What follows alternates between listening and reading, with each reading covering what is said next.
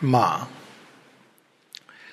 So, prayers and meditation, and we read a prayer today, February 2nd, 1914. Now we go to God and we aspire for our family, we aspire for our children, we aspire for ourselves. But look at the difference between, see, this is what makes the difference between what is called as an ordinary soul and a divine soul.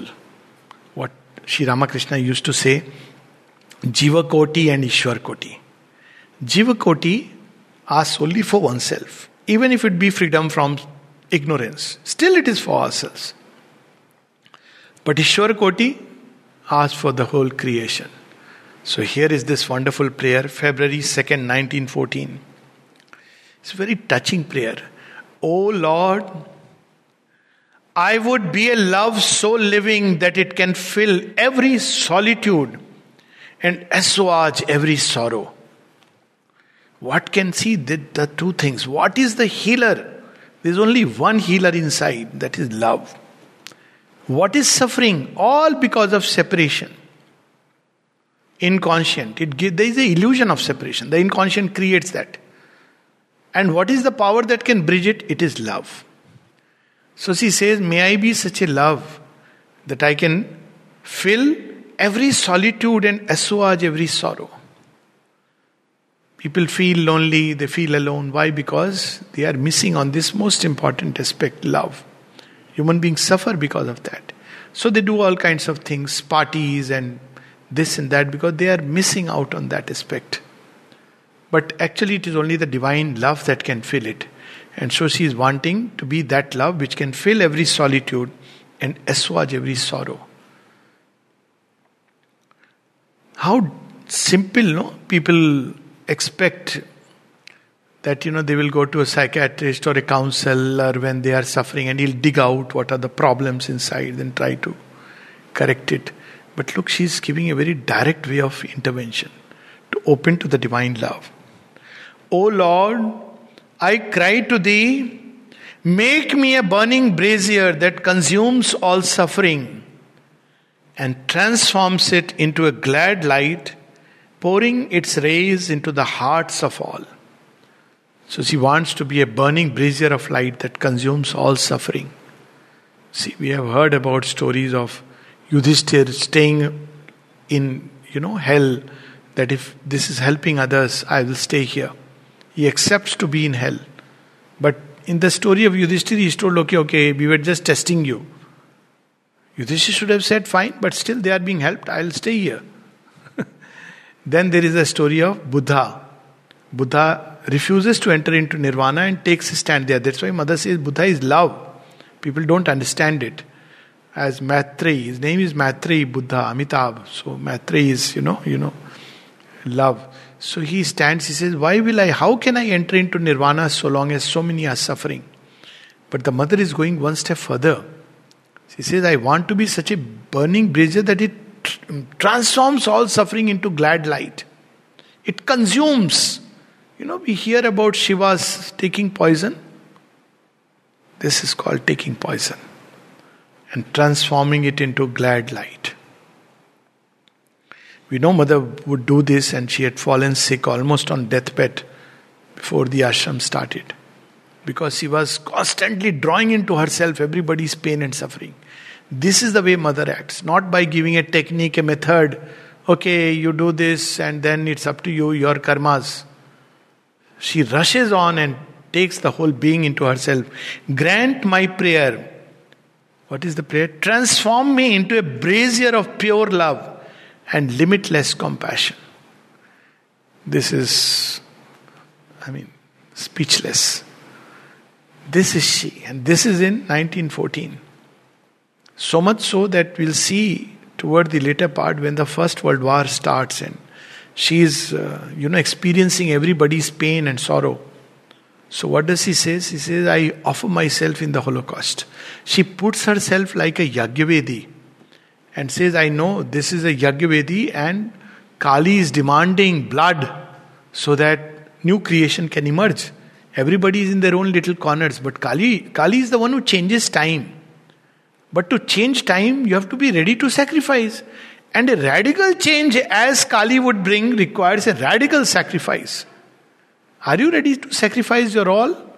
Then she will take it, drink that poison stuff, and give us new life. So here mother knows people can't do it. She says, I am offering myself in place of everyone. In Savitri first book, first canto, the sacrifice that earth offers to the immortal ecstasy began once again beneath the Eternal's hand. That's why she took upon herself all the suffering and pain. In Savitri, that's what she does. She takes the mortal's load of grief. The mortal's load became the immortal's share. She had no reason. She could have easily walked through life as the Yogeshwari, Yogini of Yoginis. And yet she took upon herself all the pain, suffering. That's why she could tell us, we know what you are going through. Sri Aurobindo in one of the letters says that only we know the burden that pioneers like us have to bear. And he says, I know it myself, not to speak of the mother in whose case it is 10 times more. So he has taken upon himself all the suffering. He says, not to speak of the mother in whose case it is 10 times more. All the illnesses, the incomprehensions, the misunderstandings. If you read her life, but never would one see that sorrow on her face. Once he asked the Lord, Lord, what is your sorrow? What is your sorrow? And then she sees that falsehood is the sorrow of the Lord. She sees truth gets twisted. Because even falsehood derives from truth. The twist of truth is falsehood. He says, then I realized this is the sorrow of the Lord. In whole creation, truth gets twisted. So this is the intense agony she took upon herself as a holocaust. She became the Yagyavedi. She became the Yagna. So that is the metal of which, Savitri, we have those lines, no? He who would save this world lives bare and calm. He who would save the race must bear its pain. Now is the debt paid. He drinks the poison and shows the Savior's way. And then he says, this they shall know, who obey the grandiose urge. What is the grandiose urge? They don't come for themselves. They come for creation, for earth, for humanity. They don't care whether they get liberation or mukti or this or that. But they come. But the moment they come, they are caught by the yoke they had come to lose. That's how Sri Aurobindo describes in Savitri. But then always there is a very special grace that walks with such beings. Because the divine knows that this fellow has chosen mission impossible. So the grace is also very special. So may something of this aspiration awaken within us. Otherwise all the time we go to God and are busy with our little problems, little issues. O force-compelled, fate-driven, earth-born race, O petty adventurers in an infinite world, how long shall you tread the circling tracks of mind around your little self and petty things? But few go here and there and offer themselves to the Lord. You do what you want to do in us and through us. Nothing for us and all for you. And this is the bhava in this poem, in this prayer. And I'll read, then we'll stop. February 2nd, 1914. O Lord, I would be a love so living that it can fill every solitude and assuage every sorrow. O Lord, I cry to Thee, make me a burning brazier which consumes all suffering and transforms it into a glad light, pouring its rays into the hearts of all.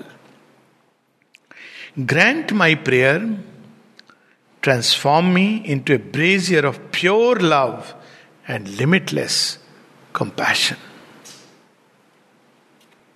Namaste.